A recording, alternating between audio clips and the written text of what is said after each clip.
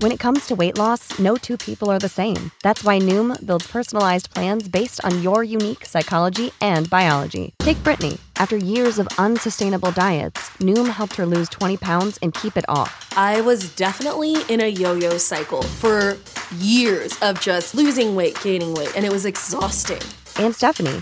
She's a former D1 athlete who knew she couldn't outtrain her diet, and she lost 38 pounds. My relationship to food before Noom was never consistent. And Evan, he can't stand salads, but he still lost 50 pounds with Noom.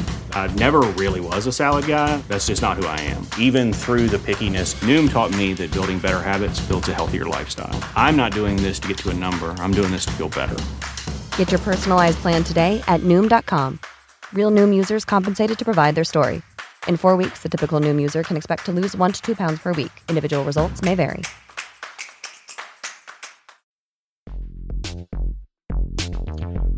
Well, welcome back into the final edition in June of the SportsMediaWatch.com podcast. A lot to get to and to get over, just like the Stanley Cup Finals have gotten over, just like the College Baseball World Series has gotten over. And we now head kind of into the dog days of summer. We're ready to talk about some news, some ratings, and much more. I am merely the somewhat capable host of the program, TJ Reeves. He is the purveyor, the guy that you read on sportsmediawatch.com. John Lewis back here again for another edition of the podcast. How are things here? No shortage of info, news, ratings, etc., even in the summer. How are you?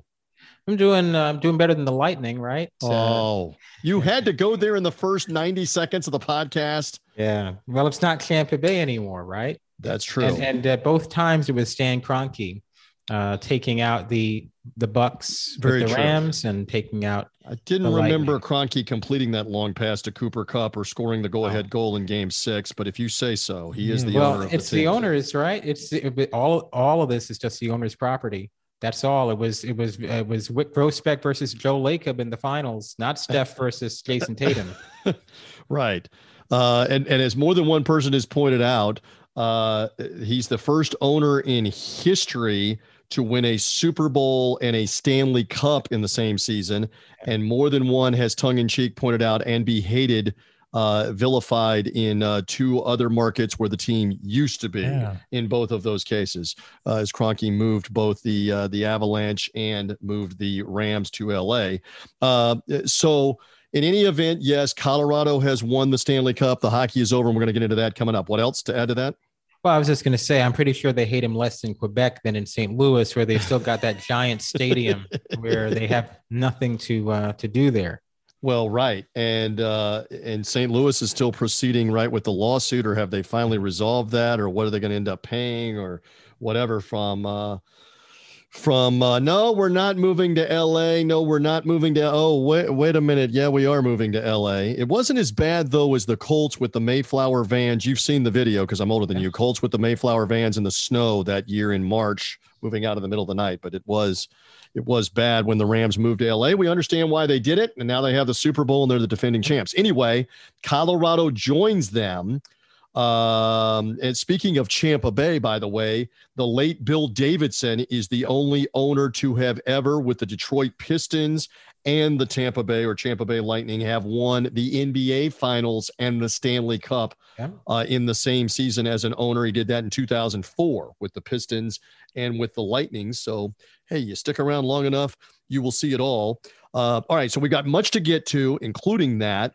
A reminder again, however you found this podcast, make sure that you follow or subscribe to the Sports Media Watch podcast feed. You not only get this program every week, but you get the other great content. George Offman's Tell Me a Story I Don't Know, where he goes at length with a broadcaster with some intriguing stories about their career, about how they got into the business, etc., and usually with a Chicago tie of some kind for George to tie it back in. George's guest this week is John Rooney, the longtime play-by-play voice of both the Chicago White Sox and the St. Louis Cardinals. But John, a staggering amount of Major League Baseball nationally, NCAA college football and basketball nationally, including the Final Four on national radio. John has already been put into the Missouri Sports Hall of Fame and is definitely iconic, probably a candidate. I will just say this, and I know John a little bit, probably a candidate for that Ford Frick Award, which is for the baseball media to go into the Baseball Hall of Fame in Cooperstown. And I heard you agree a little bit there in the background, John Lewis. John Rooney's been doing this for so long, including at the national level, that he's got to be in that conversation baseball-wise. Yeah, well, what team has had a better run of broadcasters than the Cardinals, right? Joe Buck, Jack Buck, Tim McCarver. You get a lot of national guys watching St. Louis Cardinals baseball. Yeah, and Mike Shannon has been a legend there forever, and finally, I think, has cut back or retired. Shannon was doing the radio 40 years ago with Jack Buck, before Joe Buck and before others that have been involved. So tremendous, and there's such allegiance in the Midwestern part of the country to that team and the radio team and the mighty KMOX radio station that Rooney's on. Anyway, listen to that story on Tell Me a Story I Don't Know. By the way, another brother podcast that is here on the Sports Media Watch feed is the Announcer Schedules podcast. And again, for Mike Gill and Phil DeMont Mullen, they do a tremendous job breaking down who are the announcers announcing these games on the play-by-play calls, whether it's Sean McDonough calling the NHL Stanley Cup with Ray Ferraro. Their guest this week, by the way, John Lewis, a plug for them coming out later in the week, is Kevin Kugler, longtime Westwood One national play-by-play voice, but also now Fox Sports play-by-play voice on the NFL, Big Ten Network on TV for college football and basketball. And he's been doing the Final Four for the better part of about 15 years now on radio, and just worked the College World Series on national radio for Westwood One. Kevin Kugler will be telling all kinds of stories about announcing all kinds of things with Mike and Phil on Announcer Schedules, the podcast. If you're on this podcast feed, you get it automatically. Make sure you follow or subscribe and hear their show as well right on this feed. So I look forward to hearing more from Kevin Kugler later in the week as well. With all of that out of the way, circle back to Colorado's first Stanley Cup win in 21 years as they win in Game 6 back on Sunday night. And so, John, the ratings have begun to come in. ESPN spinning this sum, comparing it to last year. Delve in here. How well did it do? Did it not do nationally with Colorado's dramatic win in 6 games? They won Game 6 2-1 to win the Cup. Well, it's so difficult to evaluate these numbers nowadays because, you don't want to be too critical, because look at the era of TV we're in. But you don't want to be too positive because you don't want to give people the wrong idea. The fact of the matter is, this was right in the middle of the road, smack dab in the middle, the 10th most watched Cup final in the past 20, right? So right in the middle of the road. Now, what does that mean in this era of TV? Middle of the road is pretty darn good in this era of TV. 4 million viewers is not the same as it was 10 years ago or 5 years ago. Certainly in the demographics, getting a 1 rating in the demo in 18 to 49, nothing on TV can do that really anymore outside of sports. So middle of the road compared to where the NHL was is not the same as being middle of the road. But by that standard, pretty much every sporting event's going to do well. Let's just be real about where TV ratings are for sports right now. The only way to look at these numbers as being negative is if you compare them to what they were. Stripped of that context, everyone's doing well. Well, maybe not the USFL, right? But honestly, maybe the USFL is doing well. Because the overall viewership isn't great, but let me see what it did on Saturday night, the playoff game on NBC. That had actually pretty bad, 0.16 and 18 to 49. Even NBC Nightly News was better. So yeah, not the USFL for sure. But for the most part, well, it did okay while we digress. And it's done okay enough that Fox has said we will remain committed and it will be back, at least on Fox, for whatever that's worth. But the larger point you've been making over and over again is you compare this number to other years, it doesn't look as good, but compared to the rest of TV, it's still a solid win for ABC. And elaborate on this. You wrote about this. This is the first time they've had every game on network TV. Isn't it correct, going all the way back to ESPN and ABC, or is it ever? Ever. And that's a big caveat. That's something that honestly is hard for me to remember sometimes, because obviously we're used to these series being always on over-the-air TV. This is what normal is. But that's a big factor comparing to prior years. So it is true. This series had a distinct advantage over prior years beyond out of home. Having all 6 games on broadcast is a way bigger advantage than out of home. And so from that perspective, you definitely want to provide that context, because not having to have 2 games on NBCSN that will inevitably have, upwards of 2 million fewer viewers than the other games, that's a big deal. And so when we say, well, it ranks middle of the road, look, it was down 14% from Blues Bruins. It'd be down a lot more than 14% if Blues Bruins hadn't been on NBCSN in games 2 and 3, right? So that's a big caveat, bigger than the out of home in my view.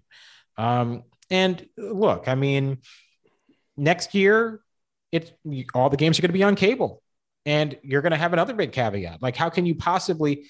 You're pretty much barring an incredible matchup next year. If they get like Blackhawks, Rangers, or maybe the Blackhawks aren't a draw anymore after that entire scandal that happened. Who knows? But if they get like the maximal best case matchup, then like they might. Colorado going for the repeat against the Montreal Canadiens, which would bring in much more Canada, but the Canadiens may not do as well in the U.S. That example. You don't want but maybe New York, like you said, maybe the Rangers. Yeah. You don't want the Canadians in there. No, Canadian teams are not factored into U.S. TV ratings, so you don't want them at all. If you have to have one, then you would want Toronto against, maybe a Chicago. That could do well.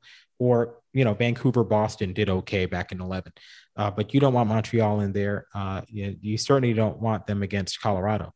But, a matchup that involves top markets, maybe next year goes to full 7, you have a chance. But other than that, you're guaranteed like a 20%. To your point, let's go back to our discussion just briefly. In the Final Four, this was one of the rotational years of TBS having the men's college basketball semifinals and championship game. The Duke North Carolina game on that Saturday night got like in the neighborhood, I'm trying to remember off the top of my head, and John, you'll correct me if I'm wrong, something like 12 to 15 million. No, it was bigger than that. Maybe it was bigger than that. Yeah. But my point is, it was probably 3 million less, maybe more than if the game had been on CBS broadcast TV that night. It cost them easily 3 or 4 million viewers, did it not? Which is your point? I think so. I mean, it's TV. When those numbers came out, I was kind of disappointed by them, because it wasn't just that it was the matchup. It was a great game, like an all-time game. So you're judging the audience by, well, when was the last time we had a matchup this good on paper that delivered this much on the court? Kentucky versus Wisconsin, right? That was also on cable, and that was 22 million viewers. So for Duke UNC to come in at 17.6, that was a little bit, anemic, right? You would have thought it would do better than that. In the context of the NBA Finals having Steph versus Boston and not getting to 14 million for a single game, that looks a lot better now than it did. All on network TV, too, for the NBA. And so that UNC Duke game looks a lot better now than it did in March. But even still, that game should have had more viewers than that. 17.7 million. I mean, it's a great number for today, but should have been a lot better. And it turns out to be Coach K's final game, which was part of the backdrop. So that's what you're saying with that. So in the end here, in the final analysis, give me one more take.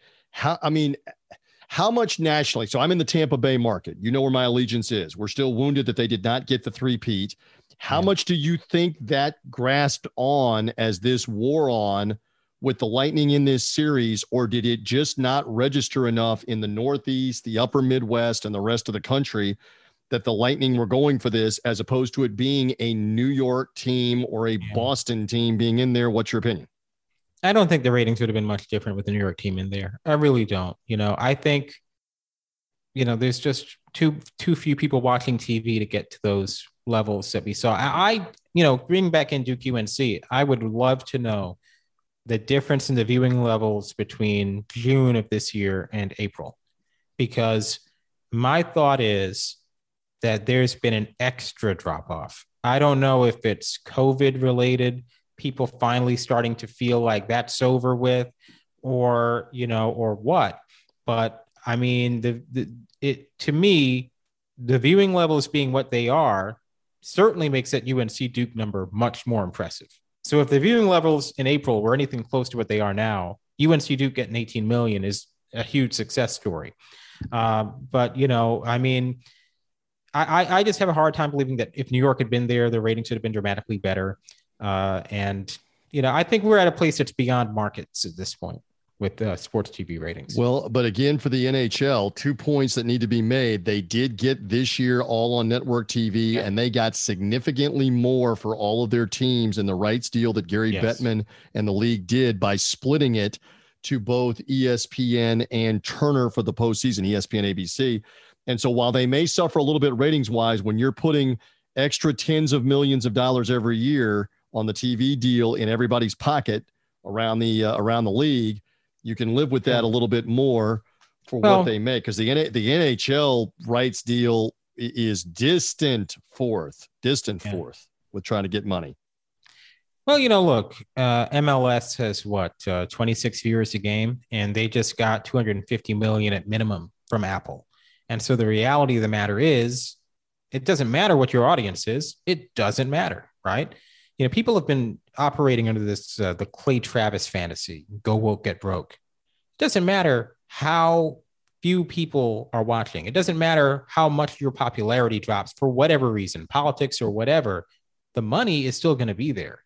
And the money is there for everybody. And frankly, the NHL probably could have gotten more money.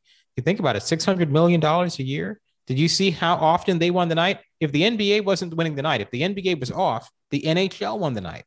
Mm-hmm. The NHL is probably, again, underpaid. They were severely underpaid. And that was the thing, that 2011 deal, really not even the 2011 deal. All those time buys they had to do with NBC throughout the 2000s, because no one would give them any money, really set the bar so low for them. Because then 200 million in 2011 was like, whoa, they went from nothing to 200 million. 200 million was nothing, right? Right. It was not anywhere close to a good deal financially, but it was so low that they could triple their rights fee in this new deal, and it's still only 600 million. I mean, I'll be real. It's better, but it's relative. I understand. They should probably be making $1 billion a year, because NASCAR is making 820 million a year.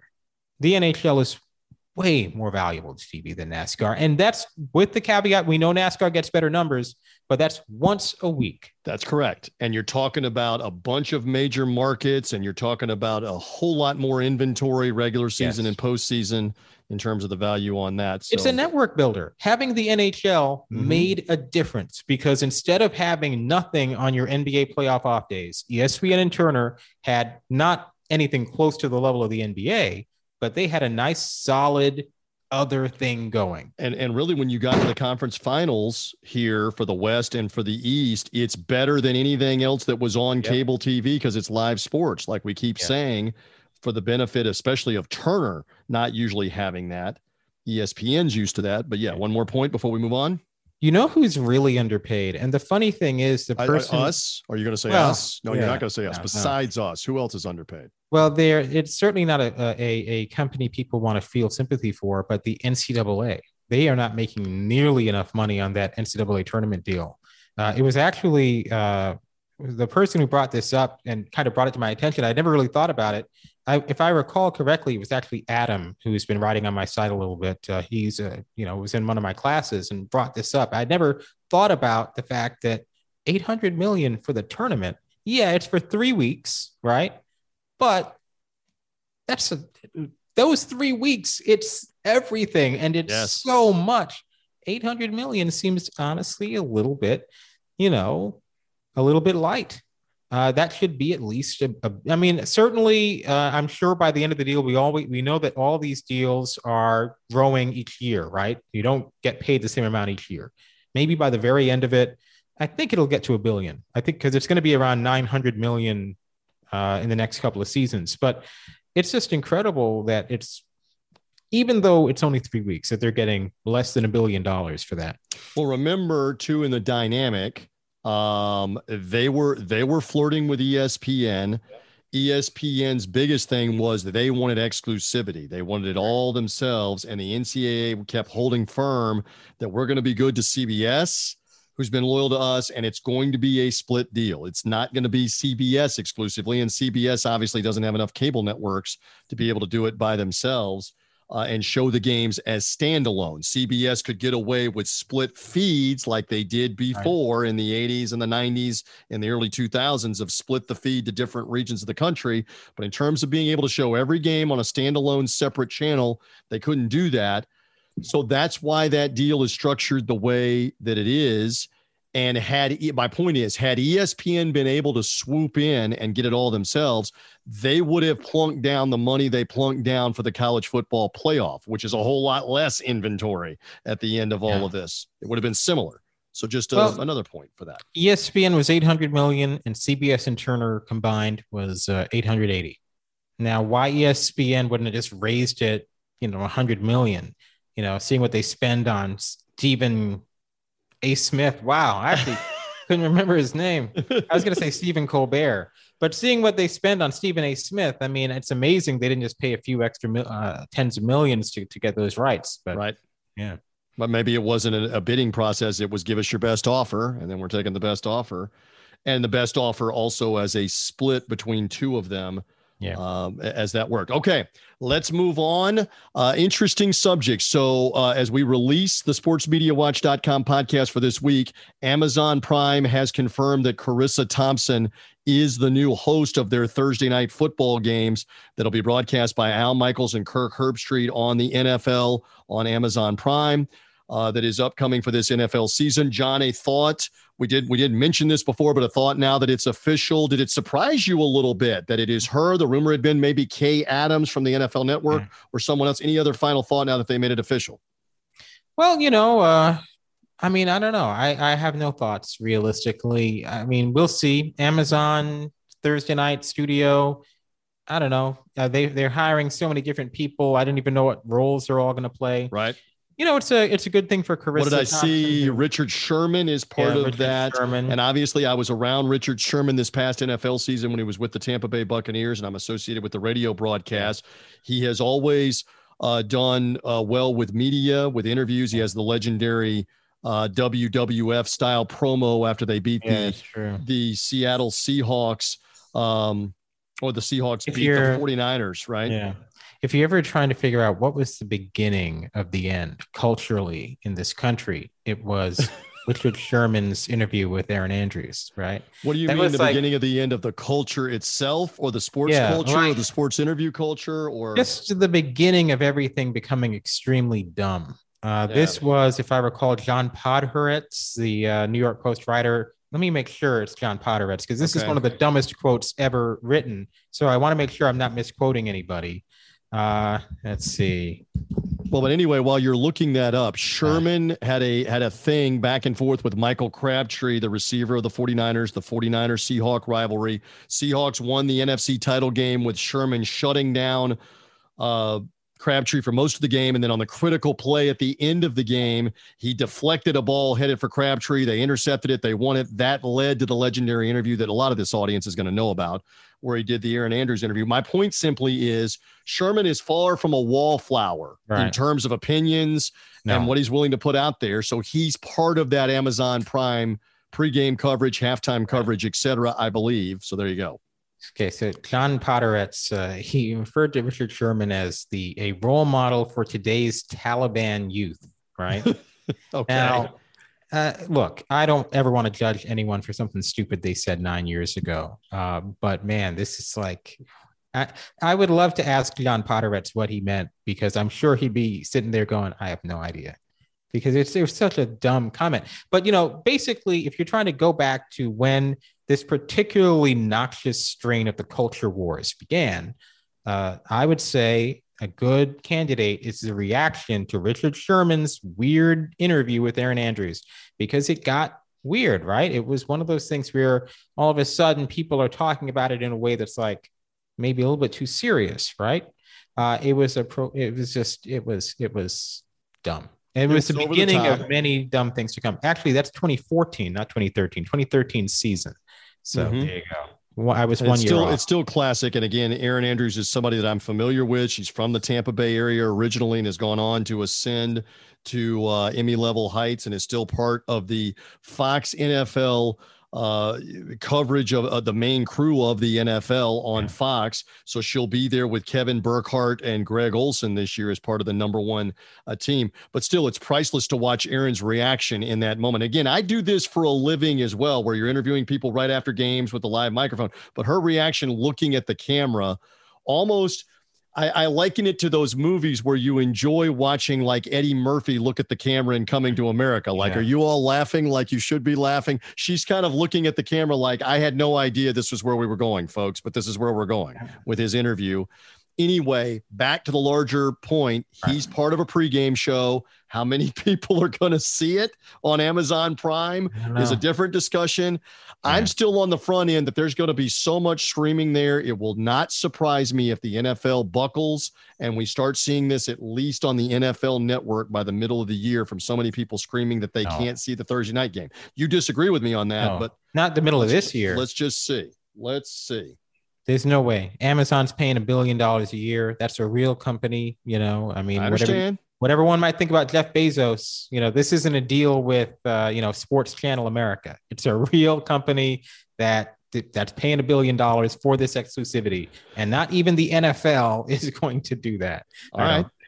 You know how to book flights and hotels. All you're missing is a tool to plan the travel experiences you'll have once you arrive. That's why you need Viator. Book guided tours, activities, excursions, and more in one place to make your trip truly unforgettable. Viator has over 300,000 travel experiences to choose from. Everything from simple tours to extreme adventures and all the niche, interesting stuff in between. So you can plan something that everyone you're traveling with will enjoy. Real traveler reviews give the inside scoop from people who've already been on the experiences you're considering. So you can plan with confidence. Free cancellation helps you plan for the unexpected. And 24/7 customer support means you can travel worry-free. Download the Viator app now and use code Viator10 for 10% off your first booking in the app. Find travel experiences for you. Do more with Viator.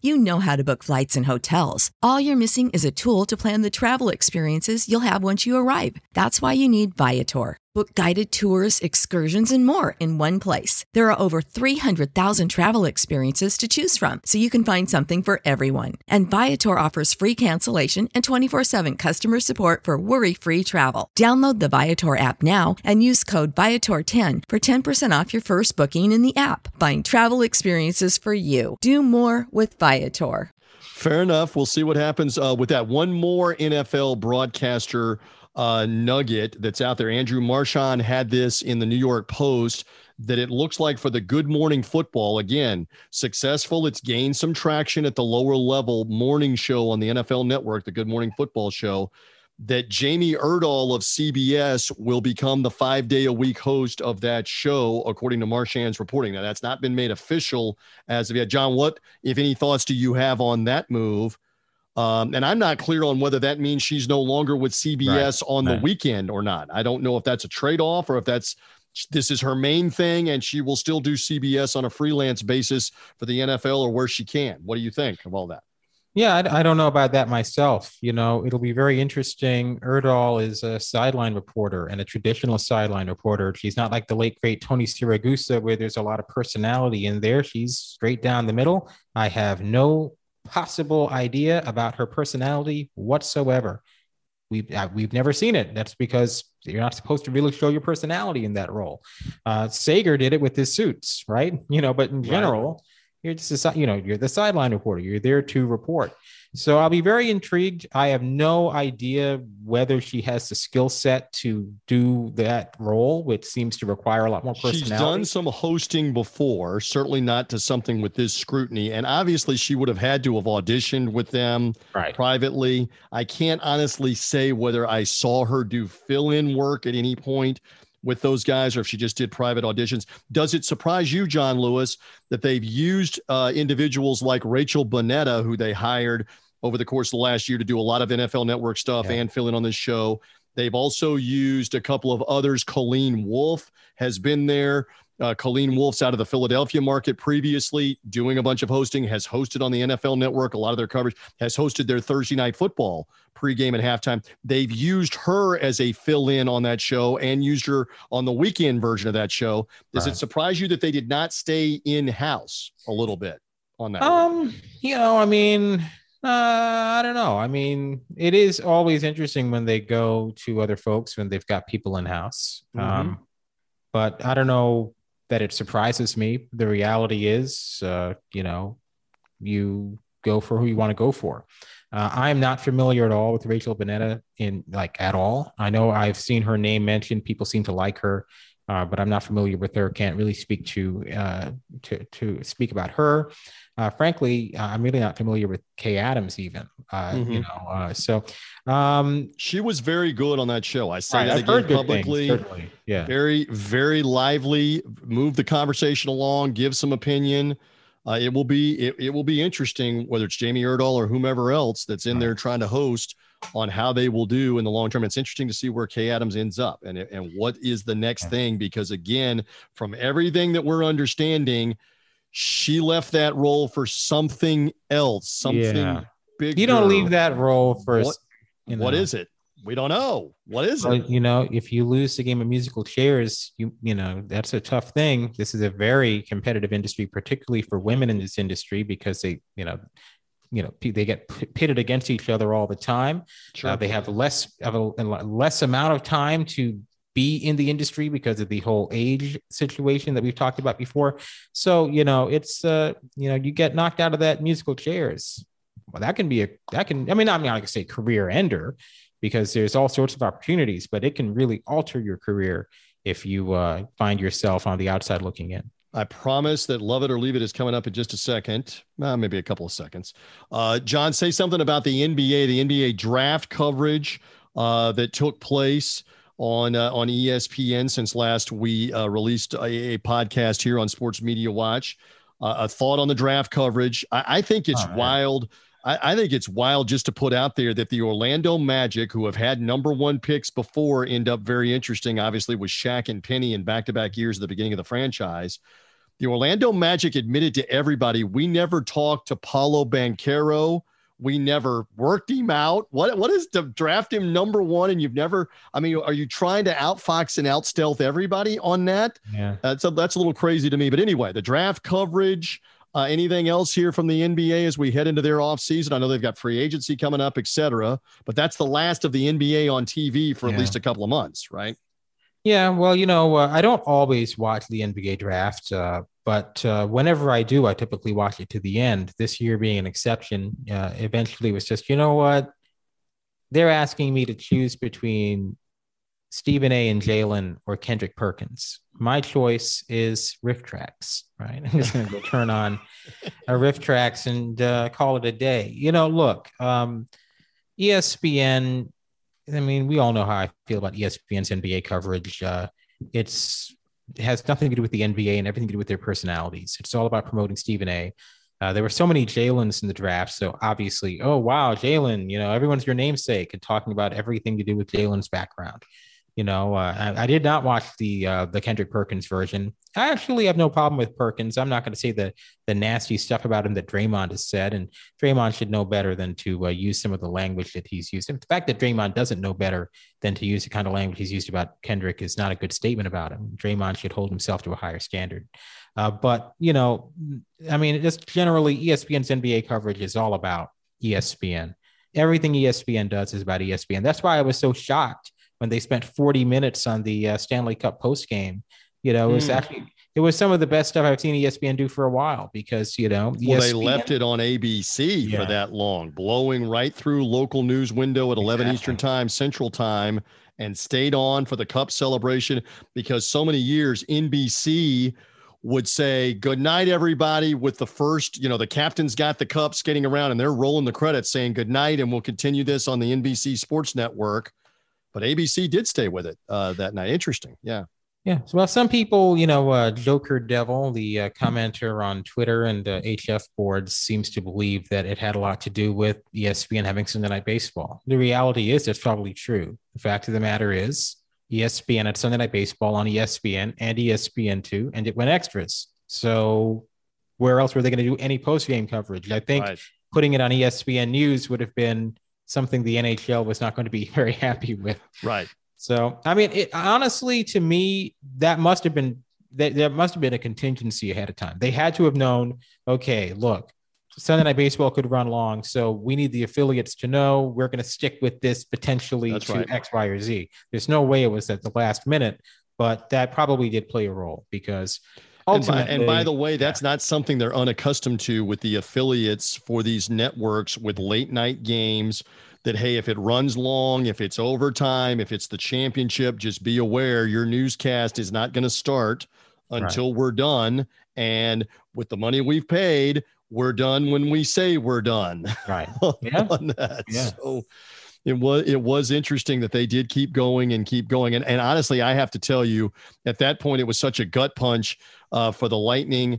I watched a little of the Stanley Cup celebration, but I did not turn it over to ESPN to even know that the Sunday night game was in extra innings, that might be part of the delay. I just found it interesting after the fact when you were reporting this and others were reporting this, that they hung in there with it. Anyway, circle back one more time to the NBA. I think you had one more follow-up point to make on the whole criticism of we'll talk Live Golf Tour, and it's about to be played here this weekend in Portland. This is the Breakaway Road Golf Tour. We'll talk about that in a second, but you wanted to relate it to something that the ESPN longtime SportsCenter anchor and Outside the Lines host Bob Lee was bringing up about the NBA. And go ahead, John Lewis. Well, the standard, what about the NBA? Look, we all know the NBA's relationship with China is not something that the league looks very good, with. And the NBA certainly goes out of its way to stake out moral stances on issues that are wide-ranging, including the Roe v. Wade situation last week. But the idea that, and Bob Lee saying, well, all these people talking about the LIV Golf Tour in Saudi Arabia, why aren't you talking about the NBA in China? Who's not talking about the NBA in China right now? ESPN may not talk about it very much. I think that's what he's meaning. His former employer doesn't want to touch it because they're intertwined with the NBA. Now I'm not going to pretend that Outkick is within a million miles of ESPN, but it's not. I mean, there's Outkick, New York Post, the entire conservative ecosystem, not to mention members of Congress. Like, this is no secret what's going on with the NBA in China. So the idea that somehow, some way that's, obscure is ridiculous. And I did want to mention one thing, LeBron, certainly critiques of LeBron making money in China are, I think, anyone who has a financial stake in China is certainly deserving of some level of criticism, right? The same way that anyone who's doing business with the Russians would be, but there's a huge world of difference, of course, between having some relationships with, brands that do business in China and thus wanting to maintain good ties with China, and straight up playing for a China-run league and taking hundreds of millions of dollars from the Chinese government. So Bob Lee trying to, make an equivalency there. Come on. Okay, that's going to lead us right into it. Here we go. Love it or leave it. Okay, so we have talked about this, love it or leave it time for the Live Golf Tour, the Live Golf Series, which again is the breakaway league from the PGA Tour and even the European Tour. The European Tour, you almost have to have a scorecard to keep up with this, John, is now known as the DP World Tour. So these events now are moving to the United States for the rest of the summer. The first one is in Portland this weekend. Will you watch some of this with the backdrop now of Bryson DeChambeau joining this tournament in Portland, along with Patrick Reed, Dustin Johnson, Phil Mickelson, the big names that are now in Portland? Because it's now in the United States, will they get a bump? Will they get more interest? They're going against a lesser PGA Tour event in the John Deere Classic. What is your take on all of that? Love it or leave it, John? I would start with Give Me a Break. And by that, I mean, I'll probably be watching Give Me a Break, the 1980s sitcom starring Nell Carter. Nell Carter. Indeed. Hello. Makes the podcast. Yes. Rosie O'Donnell was a cast member on that show in the final season. I couldn't believe it. Really? Yeah, that was Talk a real about surprise. you're a savant with this stuff. I got to go back and look now. I remember watching. What was the young man's name that was the child star, and he later Joey Lawrence. Yeah, Joey Lawrence, and he later had somewhat of an acting career later on, and then I mean, he's still acting. Look, Joey Lawrence. Give me a the break. The Lawrence brothers have annoyed me since childhood, right? Because I was watching Blossom at a young age, and I couldn't stand the whoa, right? It was so annoying. I was much more interested in Mayim and Jenna Von Oy anyway. But the other thing, his younger brother did Boy Meets World, right? So Will Friede was Eric, and Eric, when he went off to college, amassed all these new friends, one of whom was another Lawrence brother. Then I was watching Recess, the cartoon, on Saturday mornings, and another Lawrence brother was the voice of the main character on that show. Listen to John just go on the tangent here on Love It or Leave It, that he just wants to leave it with the Lawrence brothers. It was too much for your childhood viewing. Far too much. And I believe there was some, every now and again, I come across something from the 80s or 90s, and like multiple Lawrence brothers are in it. It's just unbelievable. Oh, I know what it was. I came across the one with Alfonso Ribeiro and Jason Bateman, maybe. Silver Spoons. Ricky Schroeder, thank you. Or Rick Schroeder later in his career, because he wanted to get rid of the Ricky. But yes, that's one I never got into. I stumbled upon. I was Silver big on Spoons that, but I'm much older than you. I was in the demographic that's middle school age, high school age, maybe even late elementary age, watching Silver Spoons as fun, safe sitcom comedy on NBC. Yes, from way back. So how did we get there when we started on the Live Golf Tour and the breakaway and whether you're watching? I'd probably be watching Give Me a Break, and not because you asked me if I'd be watching, right? You said give me a break, literally. Exactly. Now, as far as the Live Golf Tour goes, the reality of the matter is, I mean, whatever, right? Like, what is this? It's just a money grab. No one has any respect for it. It's not even like this is the best in the world going at it they're just going at it for the money. It's an exhibition tour. It's a dunk contest, right? Basically, the Saudis are out there paying all these guys millions of dollars to play in an exhibition. Whoop-de-doo, And it's an exhibition that's not even the same format of most golf events. They're trying to do different things. And what it reminds me of a little bit? Mm-hmm. The Russians bring in all these WNBA players. We know what Brittany Griner is dealing with right now, but they brought in all these WNBA players all these years to play games that nobody cares about. The Russian Professional Women's Basketball League, you mean? Yes. There isn't a single WNBA player who has played a game in Russia that has mattered to anybody. Now, I know women's basketball isn't hugely popular here, but if you're a basketball fan, I think some basketball fans, certainly WNBA fans, but even some non-WNBA fans know about the exploits of a Diana Taurasi, a Candace Parker, right? Or Brittany Griner. But those are all in the States. Yes. Well, Delle Donne, when she's healthy, but her career has been so affected by injuries. The reality of the matter is, I couldn't tell you what any of these players have done in Russia. Who cares? All I know, the only thing that I've ever known any of these WNBA players to do overseas is when Breanna Stewart tore her Achilles playing for her overseas team. That's what the Live Golf Tour is. They're playing for the money, and nobody's going to care because it doesn't really matter to anyone. I disagree. I got a much more of a golf background than you do. You admittedly have not followed it a ton. I follow it religiously. They will have interest now that it's in the United States. How much? I don't know. CBS has the John Deere this week. It's going to kill the Live Golf Tour in the ratings for what they're going to have online or YouTube.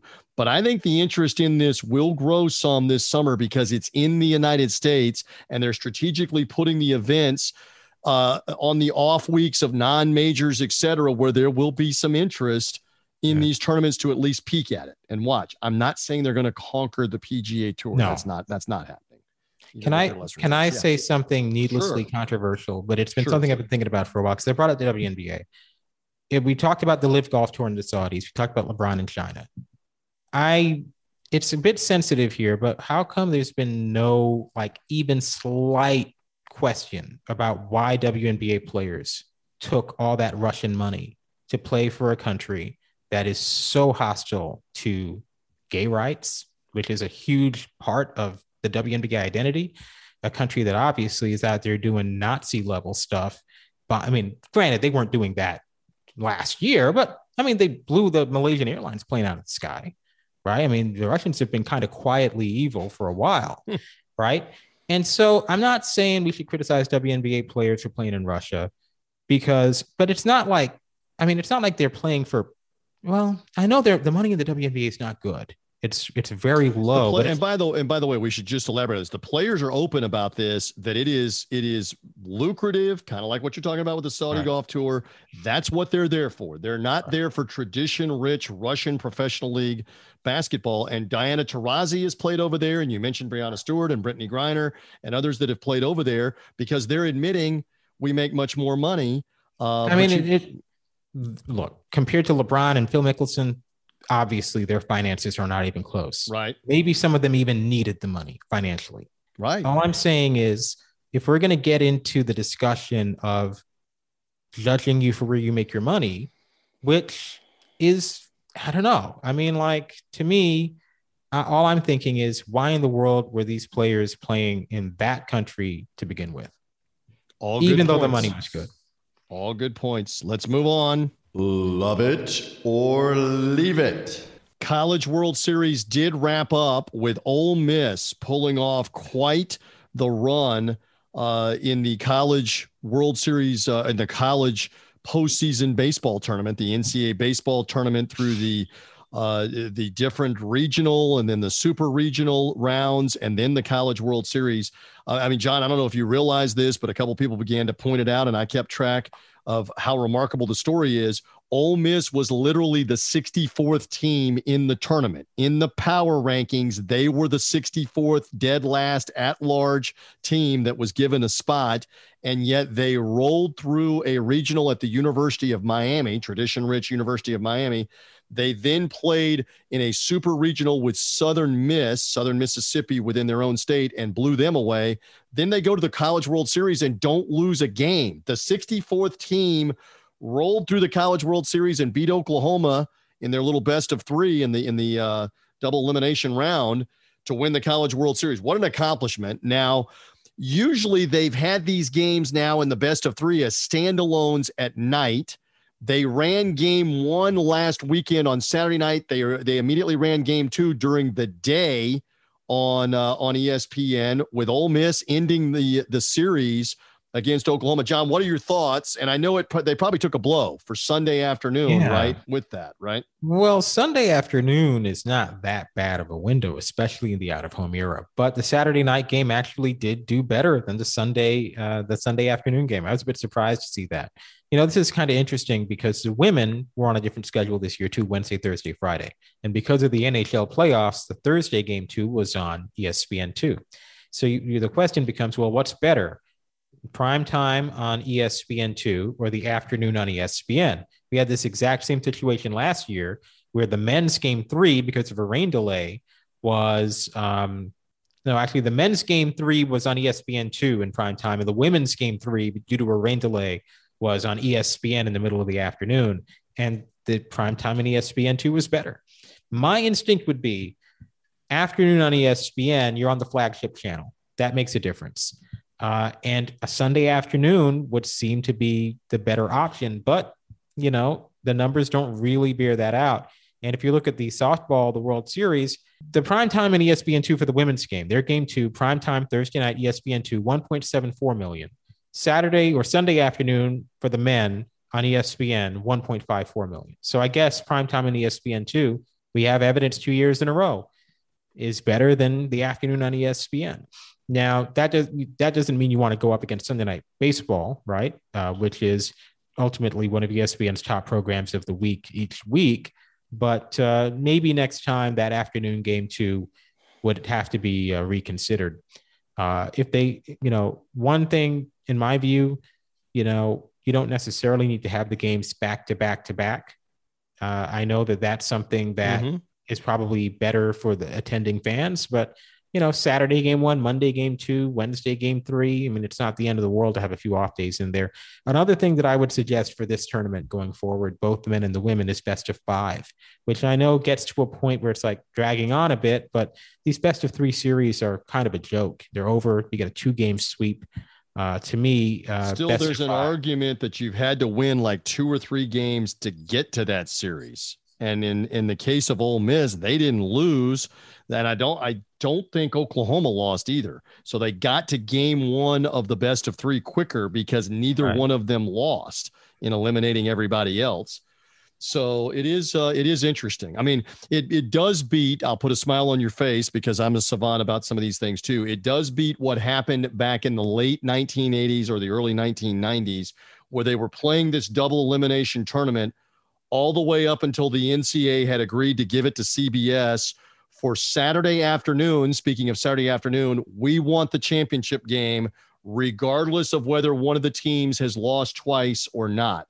That became a maddening point of contention behind the scenes, and even it spilled over publicly, of how is this a double elimination tournament, except when you get to a predetermined championship game where a team that's already lost once gets to beat a team that's undefeated and they're crowned the champions, because we say it's got to be on CBS at 1:00 in the afternoon, like it was for several years. So at least it's better than that, is my point, John Lewis. It's better than that. What's really weird about that time is that every year Brent Musburger would host the NBA Finals and take game 2 off to do the College World Series.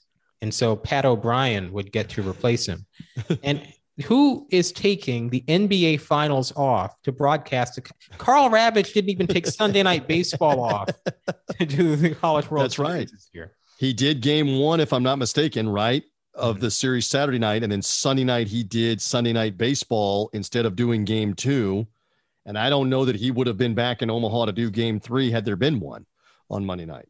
Yeah. A good point. That's a great reference point too about Musburger doing those games on. Why do I remember? I think Sean McDonough did a championship game. The Alex Cora game, right? The game Alex Cora was in anyway. Yeah. With Miami, the college World Series championship game, because at that point Brent Musburger was gone. Yep. From CBS right after 1990. On that, one more subject here: love it or leave it. Fun one. We mentioned the Colorado Avalanche eliminating the Tampa Bay Lightning. Can I tell the story on the SportsMediaWatch.com podcast? I was at a restaurant. I will not name the restaurant just to keep it all, kind of on the down low a little bit here. South Tampa restaurant. I had gone with my wife and my twin daughters, again, turning 14 years of age earlier this week. I can't believe that, John. And you've seen pictures. I've got my hands full here with teenage, blonde-haired, good-looking, thank God they look like their mother, good-looking girls that are headed to high school. Anyway, we went to family dinner. Nice, upscale, legendary steakhouse, not a chain, down in South Tampa. And lo and behold, when we went to go have dessert, because this place is famous for dessert, we went to go have dessert in the special area they have for dessert. The members of the Tampa Bay Lightning hockey team were there. Instead of being at Game 7 in Denver on Tuesday night of this week as we released the podcast, they were in this restaurant where we were. Very interesting. And obviously I'm in the media, so it's not as big a deal for me to be around than my wife, my children, others. They did have a couple of restaurant workers guarding the private dining room door where they were, but they were there. So I just thought I would share that. I was hobnobbing with the Lightning. That's not the love it or leave it that I'm coming to, but I was hobnobbing inadvertently with the Lightning. Instead of them being in Game 7 in Denver, they were sharing a South Tampa legendary steakhouse with me. They'd have rather been in Denver, John, than been in the steakhouse that night. I can assure you of that. But I just thought I would share that I was in there with them. So here's the love it or leave it. What a dessert menu this place has. Again, I'm not going to mention it, but they've got everything from creme brulee, if you like that, to apple pie, to cheesecake of various forms of fashions, 12-layer chocolate cake, if you wanted, a pecan pie that I ended up having that was tremendous. Love it or leave it on the dessert, John. Give me a love it. Give me a love it on the dessert if you've got to have comfort food, if you got to have a good one. Give me a good dessert. What do you like? Well, at Publix, I'm sure you're familiar with Publix. They've got that. That's in Florida. That's basically a religious location. Publix. Yes, where shopping is a pleasure, as the slogan goes. Keep going. Yeah, that's true. Yeah, and Publix pretty clean in my experience, which for a supermarket is a rarity. But I digress. So they've got this cake that they've got with a lot of fruits on it, like lemons and limes. Well, not lemons, but lime and strawberry, and a lot of almonds. The cake, okay. I don't know about the cake. I don't know that I've Never ever heard of that? partaken in that at a Publix. Key lime pie is tremendous at Publix. They have a couple of other ones that are good. The carrot cake is good at Publix, but you're saying whatever that cake is, you're down with that from Publix. Okay. Yeah, it's the vanilla. Let me see. This looks to be the one, the vanilla almond cream cake, All almond right. flavored vanilla cake, iced and whipped Look, topping. I've shopped in Publix, free plug. They should sponsor the podcast. I've shopped in Publix for 30 years. I can honestly say I don't think we've ever bought one of those cakes in my house. Single guy, married guy. I don't know that I ever had those. I may have to try it now I know what on it your is. recommendation.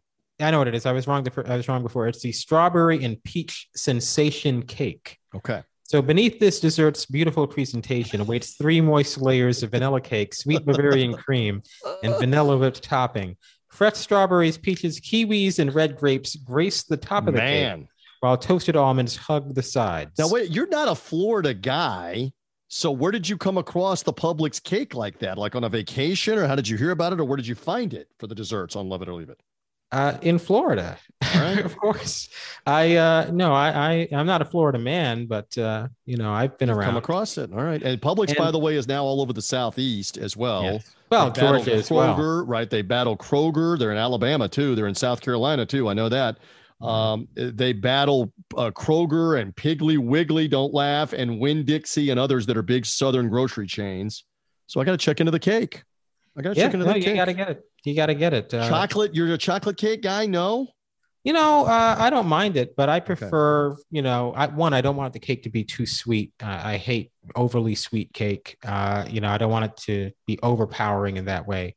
I'm in Meyer territory now, no longer Publix territory, and I've never thought Meyer was as good, to be completely honest. No offense to Peter Meyer, the representative, but Meyer is not within a million miles of Publix, in my personal estimation. I will say, for my birthday, some folks who I'm close to, blood relatives, drove up from Georgia with one of these Publix cakes. They have got to have had their stock go up big time after showing up with this. So Well, I got to look into that. The strawberry and peach. Yeah, they told sensation us. cake. They told us that they were mailing me the cake for my birthday, and so I was expecting the delivery. So I opened the door, and the delivery person hands me the cake, and they're kind of standoffish. I can't see their face. And then they come back, and it turns out it's my relatives. They were surprising me. So they tricked me on the delivery. That's good. We were trying to figure out what's going on with that delivery person. And You gotta let us in. Besides just giving you the cake, we're staying here. Yeah. That was great. What a great Love It or Leave It inadvertently on the desserts. With that, we've come to the end of another show. Anything else here, John Lewis, that we've covered a bunch? Anything else you want to share before we are done? There are other things I want to share, but we probably shouldn't talk about them. So, okay. Or it could be more desserts. Well, it's more like all the political culture war stuff. Are you saying you don't want a second hour to the podcast? Because we've already kind of crossed the threshold of 1 hour. That would be a full another hour, whether we're talking about Russians not being allowed to play at Wimbledon. We covered the WNBA. We've got all kinds of other things that we could probably delve into, but we're probably good for right now, including me trying to locate this Publix strawberry and peach sensation. I sent you the link in the chat. I have that, and now I've got to look into it. Key lime pie. Have you ever had key lime pie? Love it or leave it. You know what I'm talking about? Florida delicacy, big time dessert. Can't go wrong there. And Publix makes a mean one there too. They should sponsor the show. I'm just putting that out there. For now, I think we're good. John, anything else?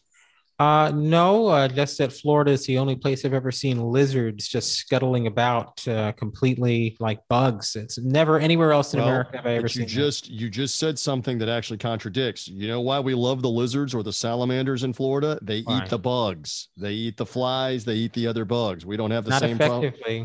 Well, maybe not as effective where you were, but I can tell you where I live in West Central Florida, we don't have a big fly problem or flying insect problem by and large. Mosquitoes, yes, but can I tell you one other thing I've only ever seen in Florida, never anywhere else, is the love bugs. Oh, yes. I've only ever seen those. They're seasonal, right? And they were actually in part a creation at the University of Florida, kind of accidentally, and they're seasonal. They're only here like for a couple months. That's it. But you're right. The love bugs are well known for getting all over the car at a high rate of speed and staining the car. But one thing I will say in favor of Florida, to my knowledge, no midges. The midges are far worse, and a little bit further up, Jabba Chamberlain can tell you about those. Yes. I remember that from the playoff game. Yeah. I have to tell you a story sometime about that playoff game and viewing it and where I viewed it, because I viewed it. Oh, do you want me just to say it? Sure. On the eve of the Oklahoma-Texas game at a surprise birthday party for Barry Switzer. Wow. And I'm standing next to the Toby Keith. By the way, get well soon, Toby Keith, battling stomach cancer, the country music star and legend from Oklahoma. I'm standing next to Toby Keith at the Barry Switzer birthday party, and we're watching that Jabba Chamberlain baseball playoff game with the midges. And Toby Keith is looking at me, and I'm looking at him, and he's going, "This is pretty crazy." I said, "Yes, it is. Yes, it is, Mr." So I just shared part of the story. I got to share that full story at some point with you, where we almost killed Barry Switzer yelling surprise for his 70th birthday at a place in Dallas. And Jerry Jones is standing 15 feet from me. Barry Switzer is there. Toby Keith is there. It was crazy. And Jabba Chamberlain was trying to wave off the midges and the delay of the game from the gnats or the mosquitoes, if you don't know what we're talking about, in the baseball playoff game. All of that happened. I'm not exaggerating. Well, I'm not making it up. No. I got to tell you the full story at some point. Yeah, I'd love to have a better story than that. I did ride an elevator once with Tracy McGrady at All-Star Weekend, but that's pretty much it. Did you have any of that cake or key lime pie? We've digressed at the end of the podcast, but this is still good. McGrady was on the elevator for how long? 5 seconds, 15 seconds, you and he, 30 seconds? I don't know. It was a short amount of time. It was, I was there to profile Rachel Nichols, as you might remember. That obviously, and T-Mac was on the show at that point. It was like a basketball parade. I was just walking by and passed by BJ Armstrong, and if I knew it was BJ, because only BJ Armstrong has ever looked exactly like BJ Armstrong before. Scottie Pippen is standing around. But, the funny thing is, the person I was most starstruck by, I mean, I'll admit, having grown up watching McGrady was kind of exciting to see him in person. But the person I was most starstruck by, and this is the evidence that I'm a sports media observer, was Michael Wilbon. Yeah. And first of all, Wilbon's a lot taller than I expected. And beyond that, I don't know, because I'm not even that big of a fan of Wilbon, to be completely honest. I still remember that stuff he said about Sean Taylor, But, I mean, I've watched this guy on my TV for 2/3 of my life, so it was pretty amazing to see him in person. That, more than anybody. Sometimes you just happen upon greatness. You in the elevator with Tracy McGrady. We'll circle it back one more time. Me with the family at the South Tampa Steakhouse with the Tampa Bay Lightning, who were not playing in Game 7, but we're having a meal nonetheless. Stamkos Party of 27. Come on down for the restaurant for that night. With that, I think we're good, unless you have any more dessert stories or anything else to share before we're gone. We good? I mean, I could talk about the time I met Sam Cassell. That's probably, maybe on a future podcast. Sure. For that. John, have a safe and happy Independence Day weekend. It'll be the 4th of July before we are back for the fireworks and everything else that's going to take place this weekend. For now, though, I think we're all good, my friend. I appreciate it. There is John Lewis. I'm merely TJ Reeves. Again, follow or subscribe to this podcast for all things ratings, sports media news, and even dessert debate and recipe recommendations. Find it all here, including George Offman's Tell Me a Story I Don't Know. Again, John Rooney is the guest this week, the St. Louis Cardinals broadcaster, 35 consecutive years doing local play-by-play of the Chicago White Sox and the St. Louis Cardinals in those two markets. And again, Mike and Phil with the Announcer Schedules podcast, Kevin Kugler, their guest, coming later in the week. For now, we are good on the sportsmediawatch.com podcast feed. Read the site, sportsmediawatch.com, and have a safe 4th of July weekend. Bye.